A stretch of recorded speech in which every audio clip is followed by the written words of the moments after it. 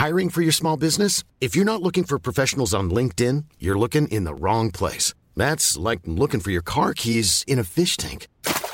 LinkedIn helps you hire professionals you can't find anywhere else, even those who aren't actively searching for a new job but might be open to the perfect role. In a given month, over 70% of LinkedIn users don't even visit other leading job sites. So start looking in the right place. With LinkedIn, you can hire professionals like a professional. Post your free job on linkedin.com/people today. Hey, I'm Ryan Reynolds. At Mint Mobile, we like to do the opposite of what Big Wireless does. They charge you a lot, we charge you a little. So naturally, when they announced they'd be raising their prices due to inflation, we decided to deflate our prices due to not hating you.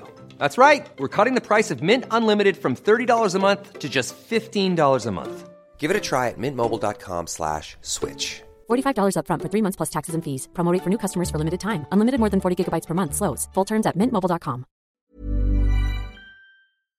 When a mother decides to move herself and her daughter in with her girlfriend, the move doesn't go as smoothly as everyone hoped it would. Tensions between the girlfriend's son, and the mother and daughter rise. After the mother and daughter are found brutally murdered in their home in December 2017, detectives don't have to look far for the killer. I'm your host, Nisa. Welcome to the Lost Crimes Library podcast. This is the story of the chilling murders of Kaladaa Crowell and Kyra, Inglett.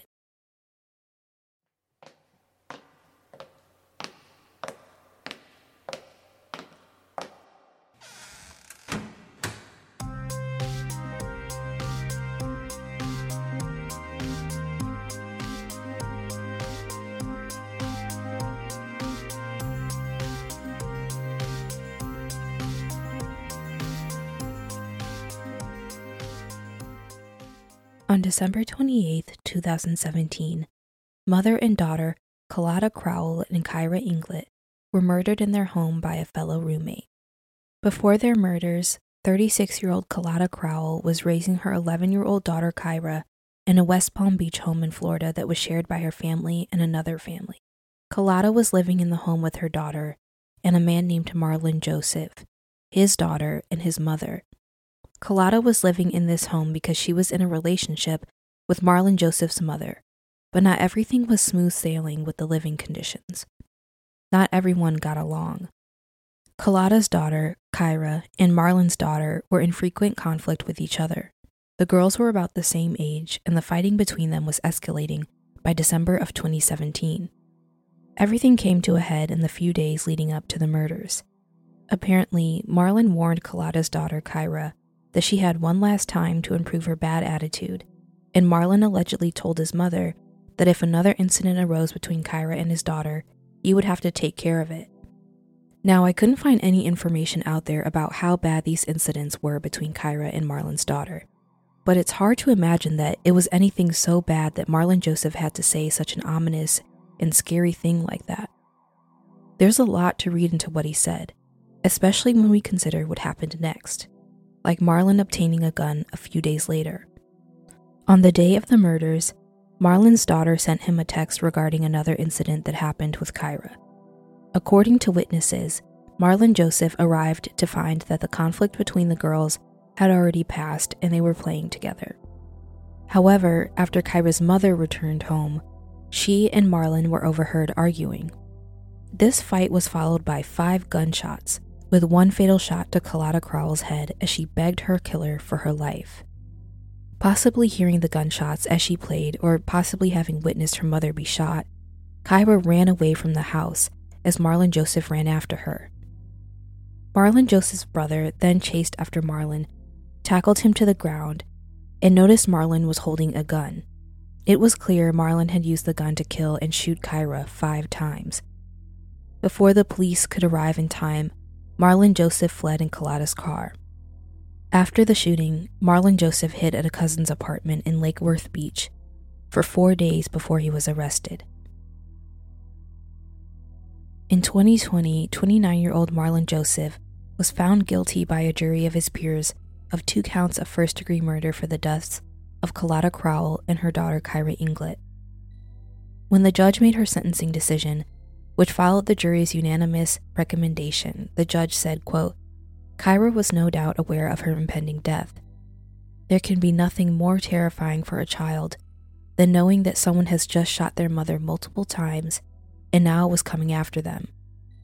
There is no doubt that this panic-stricken little girl experienced a level of terror that no child or no one should ever have to endure." End quote.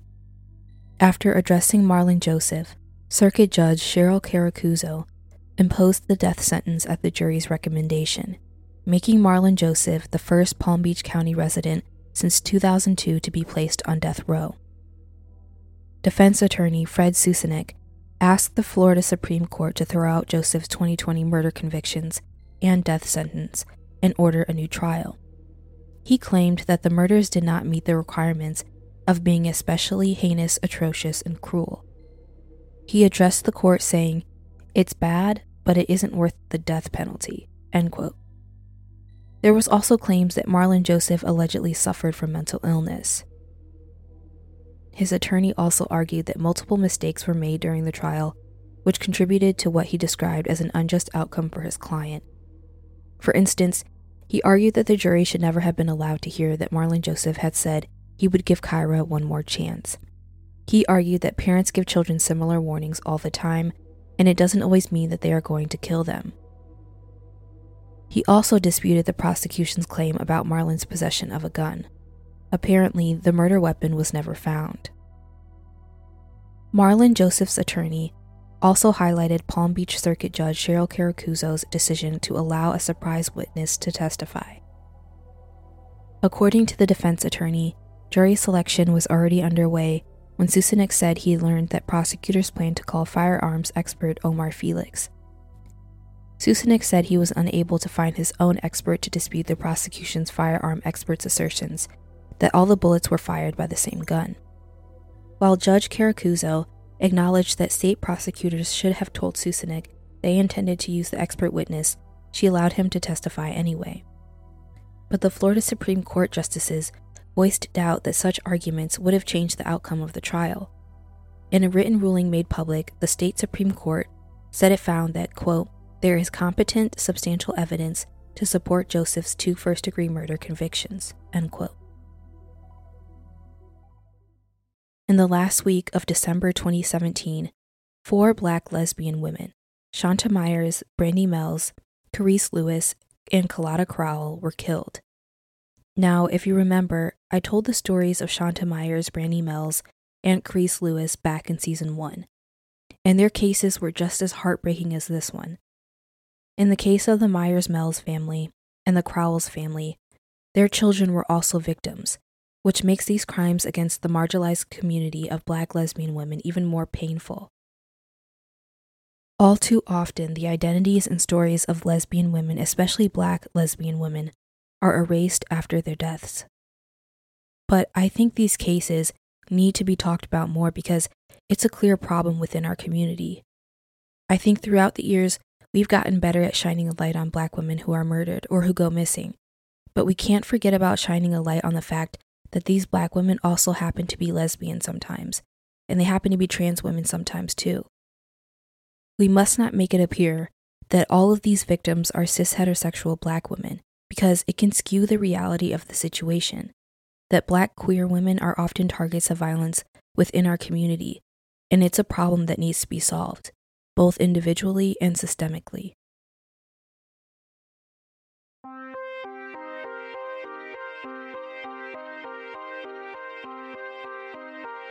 Thanks for listening to another episode of the Lost Crimes Library podcast.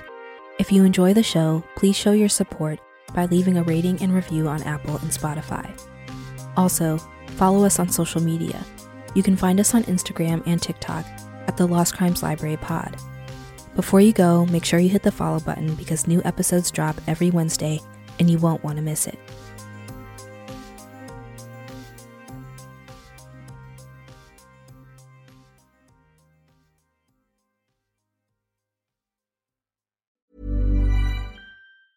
Even when we're on a budget, we still deserve nice things. Quince is a place to scoop up stunning high-end goods for 50 to 80% less than similar brands. They have buttery soft cashmere sweaters starting at $50, luxurious Italian leather bags, and so much more. Plus, Quince only works with factories that use safe, ethical, and responsible manufacturing. Get the high-end goods you'll love without the high price tag with Quince. Go to quince.com/style for free shipping and 365-day returns. Even when we're on a budget, we still deserve nice things. Quince is a place to scoop up stunning high-end goods for 50 to 80% less than similar brands. They have buttery soft cashmere sweaters starting at $50, luxurious Italian leather bags, and so much more. Plus, Quince only works with factories that use safe, ethical, and responsible manufacturing. Get the high-end goods you'll love without the high price tag with Quince. Go to quince.com/style for free shipping and 365-day returns. Hey, folks, I'm Mark Maron from the WTF Podcast, and this episode is brought to you by Kleenex Ultra Soft Tissues, your ally to help tackle your allergy symptoms this season. I love the change of seasons, but nobody loves pollen and all those other things floating in the air that make you sneeze during this nice weather. Kleenex Ultra Soft Tissues are hypoallergenic and allergist approved, so fight back against watery eyes and runny noses without worrying about irritating your skin. For this allergy season, grab Kleenex and face allergies head on.